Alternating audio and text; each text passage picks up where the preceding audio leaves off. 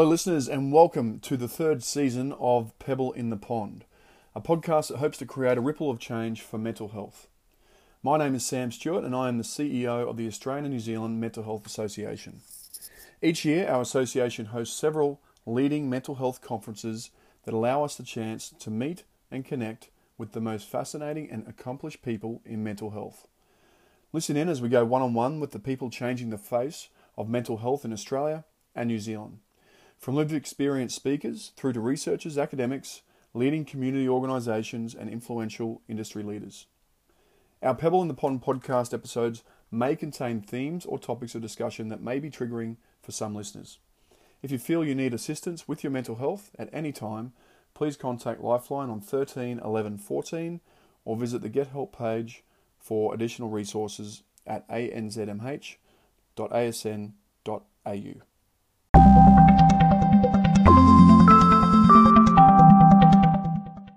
Suicide and mental health matters are global problems. To break the stigma, we need to speak out. Sharing personal mental health experiences has proven to be an effective means to provide valuable insight into suicide prevention initiatives, as well as contribute to improved care and enhanced safety. One man committed to making a global difference in suicide prevention is this week's podcast guest, Stuart O'Neill. Raised in Melbourne, Australia, Stuart's mostly self-employed life has provided its fair share of highs and lows. Stuart first became an Australian surf lifesaver in the 1980s, a passion that he still fulfills to this day. His desire to save lives now includes his book, Just One Reason, a practical toolkit to avoid the taking of a life. Stuart's book takes readers on a journey of his experienced mental illness and distressed thoughts about his life. He wrote this book about how he was able to overcome his struggles and wanted to give the tools he used to others who may be experiencing similar experiences. Highly praised by readers from around the world, Just One Reason incorporates practical solutions for those struggling with thoughts of suicide. Tune in as Stuart tells us about his battle with suicidal thoughts and depression and how Just One Reason has made a difference to those battling with their mental health. Stuart O'Neill, thanks very much for joining me on the show and spending some time with us and sharing your story with our listeners. Thanks, Sam. Stuart, tell us a little bit about your background. It's not really professional. Like, I was never an academic type, so I left school before I finished year 11. Yep. And so there's not any certificates hanging on the wall. I'm trying to get some certificates at the moment, but there's none there in that sense. So I've pretty much, when I was young, I probably had, 10 different types of jobs by the time I was 20 or 22 or whatever, and somehow or another I've managed to just improve bits and pieces along the way and improve. Find your feet. Find my feet, yep. Good on you. Stuart, you obviously, you started an amazing story, movement, initiative, Just One Reason. Tell us, what was the inspiration behind it, or how did you get into it? When I was in Taiwan, on a work trip, like a number of years ago, I was over there and I received a text message that was really, really shitty, and it sort of like just floored me on the spot with what was happening in my marriage. And so I was pretty much instantly shattered and suicidal straight away. Like I went from I wasn't to I was in a split second pretty much. And so while I was over there, part of my background is I like planning things, and I'm pretty good at like getting stuff done. So if you want something done, give it to a busy person type thing. And if you don't know what to do, or we haven't done it before, I'm still probably going to give it a good shake of getting something that I've never done before done. So while I was over there and all of this was going on, I couldn't get home. I couldn't get home straight away to like try and deal face to face with what had happened. Like, it was a really shit situation. So I was in a foreign country, I was 2 flights away, couldn't get home, all that sort of stuff, lots of emotions going on. So then I started to think that if I did do that while I was over there, then I sort of, I guess I started to find reasons not to. So then I'm like, how are they going to get my body home? Stuff like that. Who's going to pay for that? And then I'm like going, I didn't want to give, at the time, I didn't want to give my wife what would you say? Like, I didn't want to give her grounds to say, I told you so, he was a nut job. So that was that became a bit of a thing that, like, if I end my life now, she'll be out there going, I told you, this is what's been going on, poor me, and all of a sudden she'll be the victim when in fact I was.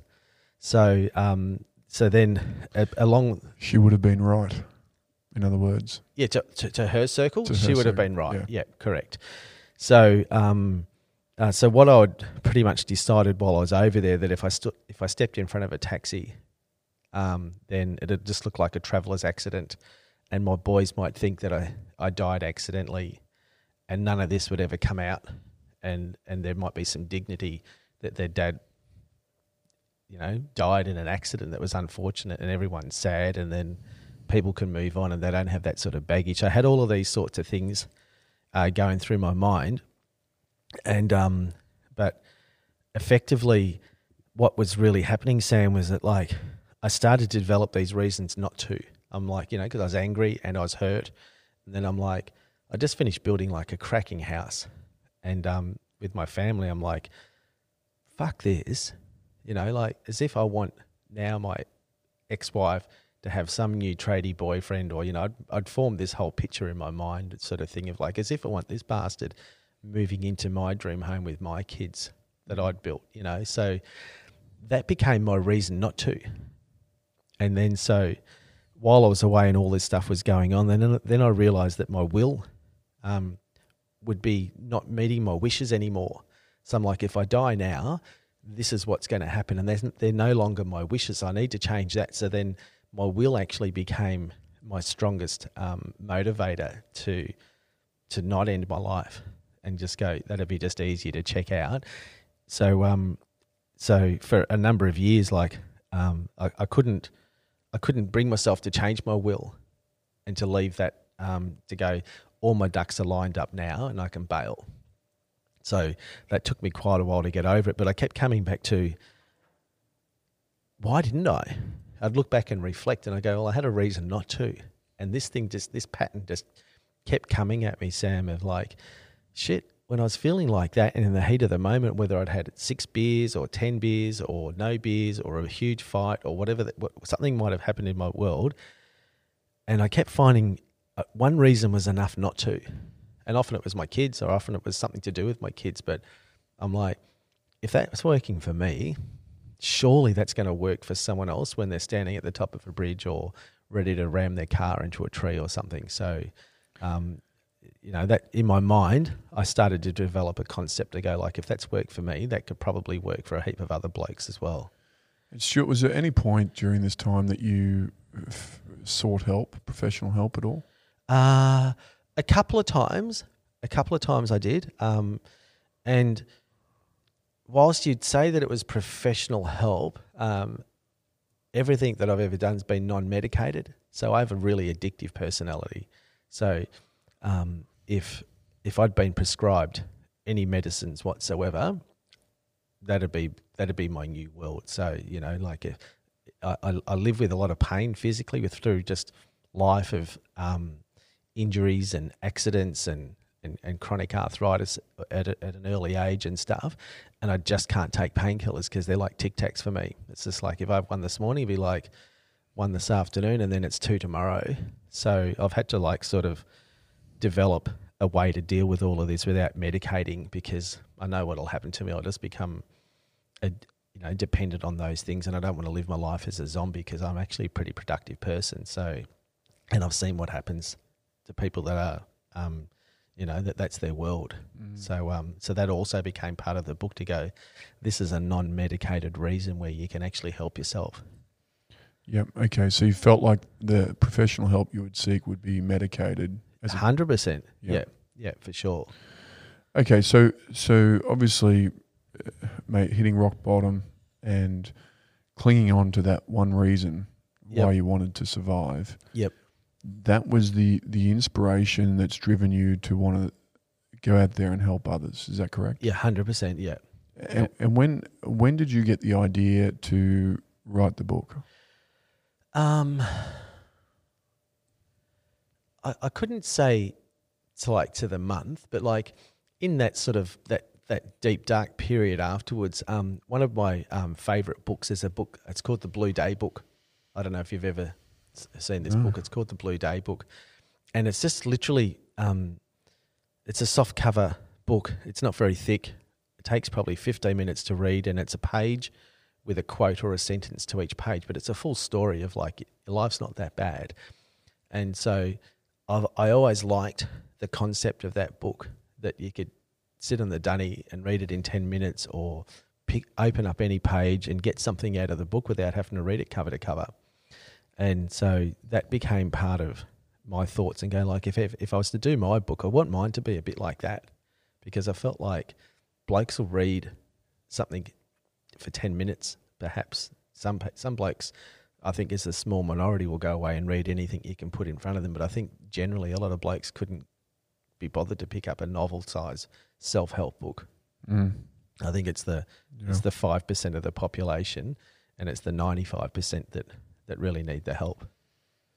So you were inspired to take some action to help others that were going through something similar. Yep. And try and encourage, to inspire them to find one reason of why they need to live, why they should live. Yeah. That drove you to write the book, which was, I think you alluded to, it was 50 pages when you wrote it. It started out at about 50 pages, I think, and I think it's 80 something now, but it's still only a small book, but it ended up more than, and then it got bigger, and then I had to cut it back down again. So, yeah. And so what year did you take the initiative to write the book? Probably 4 years ago I wrote it, and then I sat on it, and I was scared of my own book, and scared of it being released, and I was in fear of what my kids might say about their dad producing a book like this, and that they'd know a bit more truth, I guess, about what was actually going on inside my head through all this period. So I had a big fear about that. Then I had a fear about what the boy's mum might try and do in regards to the book, in terms of perhaps wedging us and things like that. So I had some substantial hurdles to overcome in my own head anyway. They were my stories, but that was what I was telling myself. So 4 years ago you wrote the book, you sat on it for a while. What drove you to want to then get it published? So I tried a couple of times to take it to the next level, and I just couldn't. And then I enrolled at uni locally here, and I started to get better at using their computers and things. And I'm like, I know I can actually do some of this myself. So I could use a computer, but I wasn't one to sit down and start setting out documents and things. And so the uni had fantastic computers. I'm like, I chucked my memory stick in and just started turning it into a Word document at least. And then through my contacts, there's a local chick locally down where I am, and I just handed it like the thing to her, like it was like 50 pages stapled together, and I said, see what you can do with that. And as what seems to be happening in part of the pattern, Sam, is like the people that I get surrounded with that have been helping me, we've all got mental health issues. So it turned out that she also has her own sufferings, and so she loved the book and the story. So she was really passionate about, like, look, we've got to get this out. This is a good thing. So she delivered me my first draft, and I've gone like, oh, my book's alive. So from then onwards, perfecting it was still a lot of work, but easy. Yeah. And the inspiration behind the pocket size, I mean, for people that haven't seen it, it's really only a couple of inches long. Yeah, it's a packet. It's like the size of a pack of Winnie Blue, just about. Yeah. Which is sort of, in my mind, also what I thought blokes might be happy to accept as a book and a gift, is that if they can fit a packet of smokes or their phone in their pockets, there's no reason why they couldn't put this book in their pocket. So it's small enough to conceal if you don't want people to know that you're reading it, of course. And to gift it. And to give it to people. Yeah. Which is a big part of why you've written it as well, right? Yeah. Like I'd say most of my books are bought by someone who's intending on giving it to someone else. Yeah. Yeah. I mean, it's an amazing thing, and I've flicked through a couple of pages. I haven't read it all yet, but it's truly amazing, and I think it makes what a great tool that you've created. And it's working. It's like, it sort of shocked me a bit. I knew that it would, but I didn't expect it to work so well so quickly. So when did you launch? When did you actually launch it? Like 2019 or something? No, last year I didn't really launch it.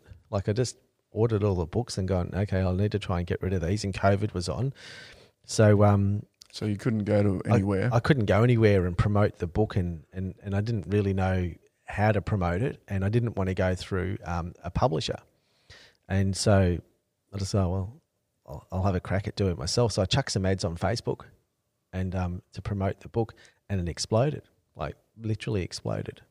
Yeah. So now, how many books do you think you've sold or given out? Or I'm pretty close to 10,000 now. Wow. Since all. So I think not even a year. I sold the first few when they arrived to just friends and family in July last year, and then I sat on them for like nearly 2 months. No, I don't know what to do with the books, sort of thing. And then so towards the end of September, I chucked some ads on Facebook, and against my close network of friends, and they're like, oh no, that whatever. I'm just like, oh well, might as well put a bad ad up rather than no ad and see what happens. And it worked like a treat. So we pulled the ad down and then fine-tuned a few things and then put the ad back up, and then it just kept going, and then it morphed into a private group where I think there's about 900 people now that have all had access to the book, and they all counsel each other informally in a private group on Facebook and things. And so I'd say things started to kick off in October last year.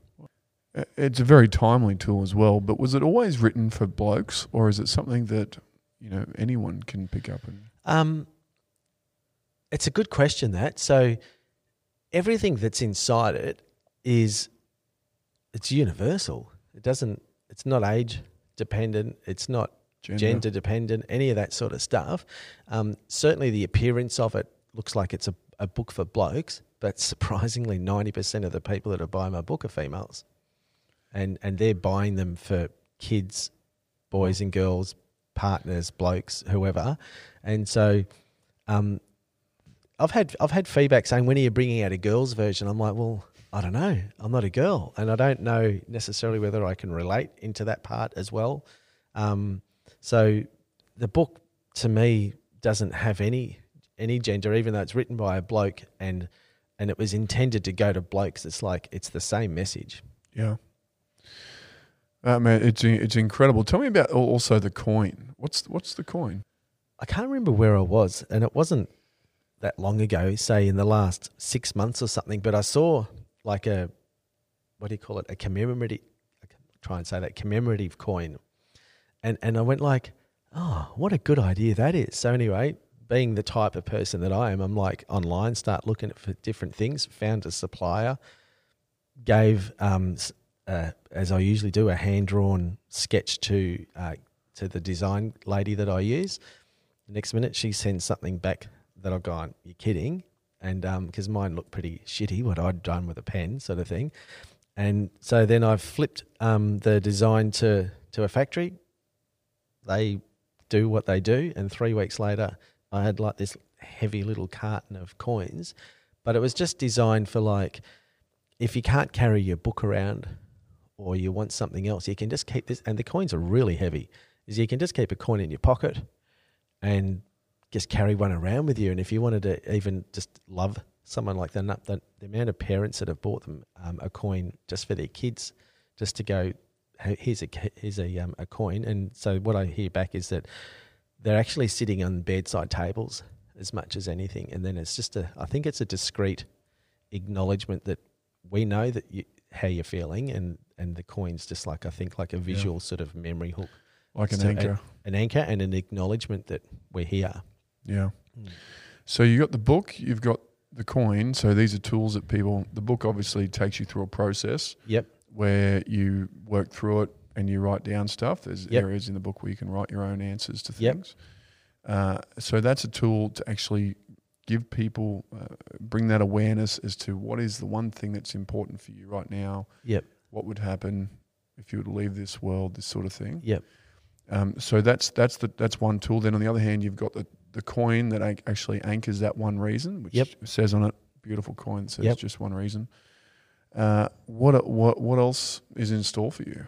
I guess I'm used to sort of like definitely doing things differently, and I think that I'm a solution based type of person. So I don't disagree with what's happening in the mental health space in that sense. I just think that there's a lot that they could be doing that they're not doing, and it doesn't need to be expensive.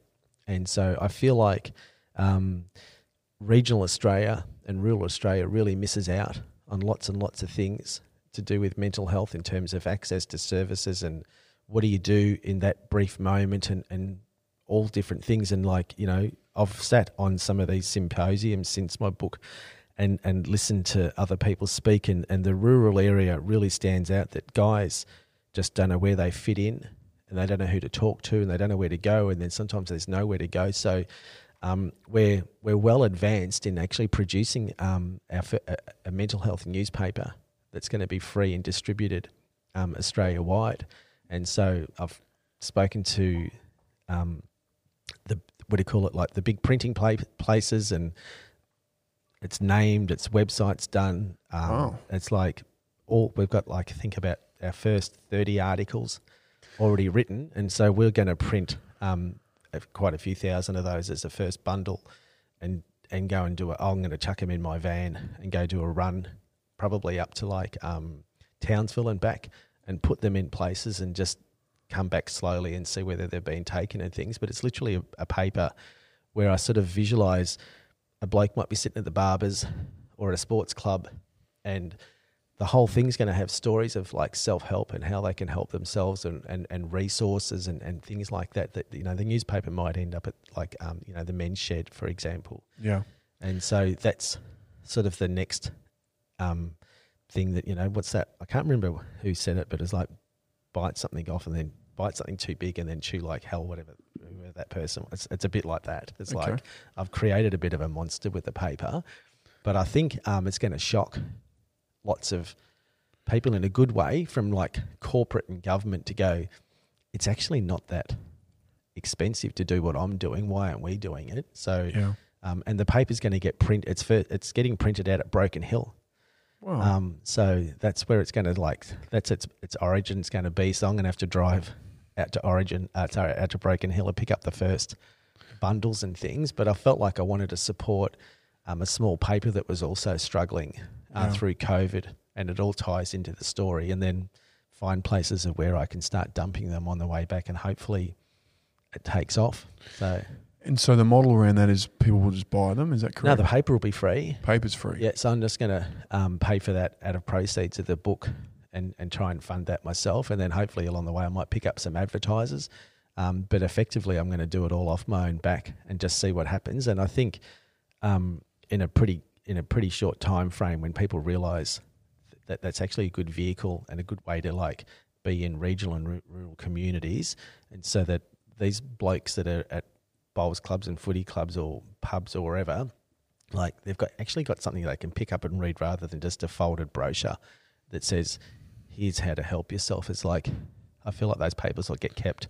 And is the paper educational? Is it awareness raising? Is it lived experience stories? It's everything. So when we're sitting down and planning it, it's 32 pages, the first edition.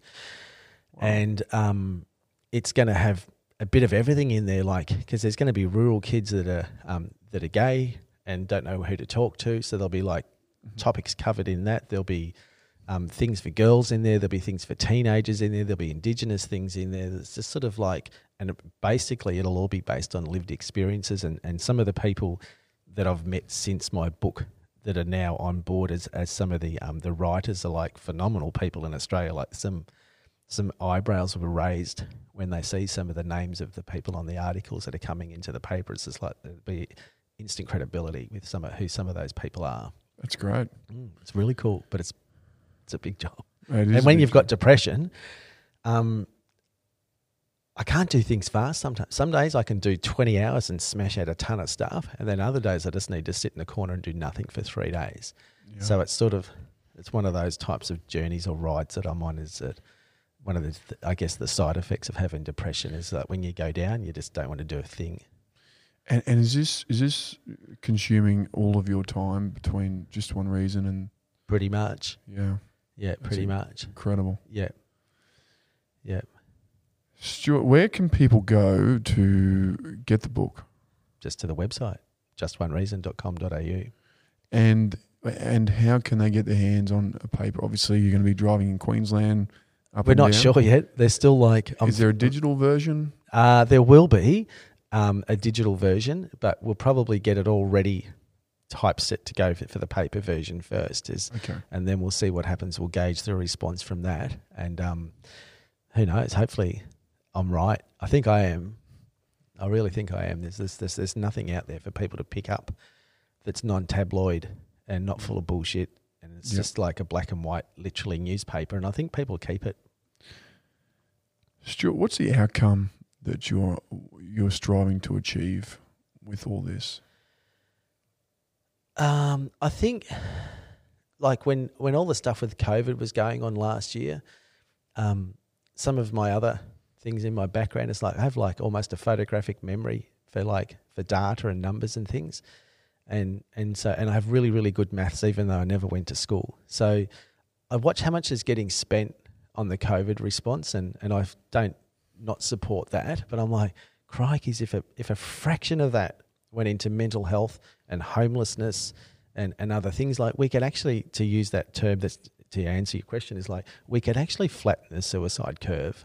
We really could have. Like if we get fair income as a world and as a government locally, like 100% we can make a difference. And I'm really passionate about some of those sorts of things. It's like, and I believe that the road to recovery for many people just starts with a roof over their head. Yeah. And what's your thoughts on the funding model? I mean, there is a lot of money that's gone into mental health in the last year, predominantly to the larger organisations. But yep. I mean, as a small startup, someone that's out there doing it with minimal resources, mate, it's a hard slog. Yeah, it's a hard slog, and I guess when you see some of the waste of what you hear about and things, you're just like going, bloody hell, what I could do with $100,000 compared to what you guys do with $100,000 is like a round of drinks in comparison. So, I know for certain that mine's like what I'm doing, Sam, is like it's instant.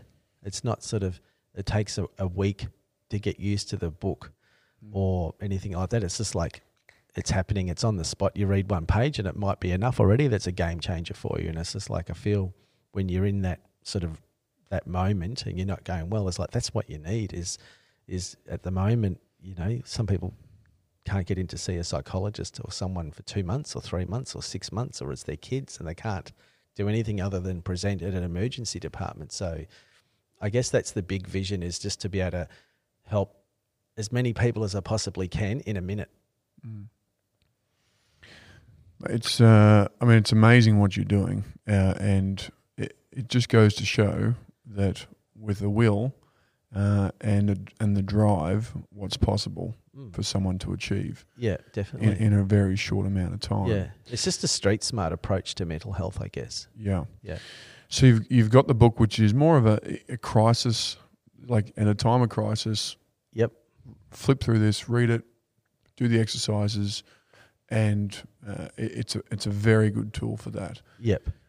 Are you hearing some success stories coming back? Yeah, it's amazing. That's the best part. It's non-stop. So last year, a mum wrote to me that her daughter had 3 unsuccessful attempts, and then she came across the book and asked when she was purchasing the book if I could put a note to her daughter in the book, which I did, and sent the book. And she's like contacted me whenever it was, like 4 days afterwards, and she's like, this thing's a miracle. She has, my daughter's written in the book. She knows what she wants to do at school. She's already thinking about this. And so like hearing these sorts of things now, so, and now I keep in contact with the mum and the daughter a bit just via messenger. So things like that give you a fair bit of like a good injection. And then only, I think this is like, it comes in nearly every day, but some of the really cool stuff, for example, is, the Salvation Army have been taking my book. And so someone through a person who was getting counselled by someone from the Salvation Army, wrote an email to the person and just said, like, this is what the book's done for me. And so that person removed their details and sent it to me and said, that's amazing. Like, you know, that this person was 8 weeks ago suicidal, that they'd now built themselves up to six reasons. And the person from the Salvos had been to their house and seen the book, and the person's now proud, showing, here's the things that I've done within the book. And so I asked whether or not I could reuse, you know, without the person's name, what they'd written. And they're going, oh, I don't really think so. Like, you know, it's probably not the right thing to do and whatever else. So lo and behold, like 4 days ago, the person wrote again to the person at the Salvation Army and said, this book's been so good. If you need to use what I wrote to you to publish and help the person sell more books, tell them to use it.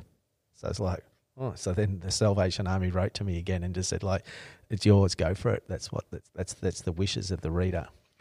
So all those things are like good. Is there the possibility that organisations are buying these and like the Salvos, Lifeline, you've got no idea. Headspaces? It's places like Lifeline have started to take the book. New South Wales Health have taken the book, like, and that's growing. Salvos are taking it. An organisation in Melbourne that's in Gippsland bought 500 books. Just sent through an email and said, we want 500 books. And then there's places that are fantastic, like Santos, the mining company. Yeah. They've been buying swags of books to send up to Darwin to all the people that are working offshore. So then there's like companies that have got 20 employees. Like I couldn't list the names anymore. Yeah. It's like it's long, the list. There's schools, local councils, health departments within local councils are buying the book. It's pretty cool. It's really cool. It's truly inspirational to hear what you're up to. It must be something you're so proud of. It's unreal. Like one of the things that's come up, Sam, is that for all the discussion that seems to be out there that men don't talk enough and don't seek help and those sorts of things, is I'm actually seeing an amazing pattern that teenage boys do talk. And so I've had several experiences very, very close to home already where my book's been requested by a friend of a friend and it's been given to a 17-year-old that's off the deep end in a few ways, maybe with alcohol or drugs and things. And then 2 weeks ago, perhaps, my son approached me and said one of his friends is cutting himself and having a pretty hard time about some things in his world. And so my boy asked whether or not he can give him a book. So this sort of thing's like probably really, really sort of like got wet my whistle a bit, Sam, that teenagers are helping teenagers. And I never really expected that to happen. I thought that it'd be a parent giving a book to a kid saying, read this, but they're actually getting it for themselves and sharing it around. And those stories are like really, really cool. That means that like we can change things, and it started at an earlier age rather than trying to help 50-year-olds. Well, Stuart, it's been, mate, what a great conversation. I thank you for your time. Is there anything you want to say in closing? Is there any last sort of comments you want to make? My opening statement in my book, I think, will probably drop a clue as to where this could end up going in the near future. So, and I think that that's just a matter of time. And it's a rather than a big slap, it's a gentle slap, I guess, to government to go. What inspired my book is that the government just doesn't do enough in the mental health space. So that inspired part of the book. So I guess I'm looking forward to one day, rather than me trying to bang their door down, I'm hoping that at some point in time someone will actually knock on my door from high up in government and say, what other things could we be doing? Yeah. Well, you're a man who's taken action and taking it in his own hands and a true leader, leading the way, not waiting for things to be done and not making excuses, getting out there and getting it done. Mate, I wish you all the best with the paper when that launches, and obviously with the books. It sounds like there's definitely some momentum there. And listeners, if you have the chance, go to the website justonereason.com.au and look it up and see for yourself the great work that Stuart's up to. So, Stuart, thanks very much. Cool, thanks, Sam. Nice to chat to you.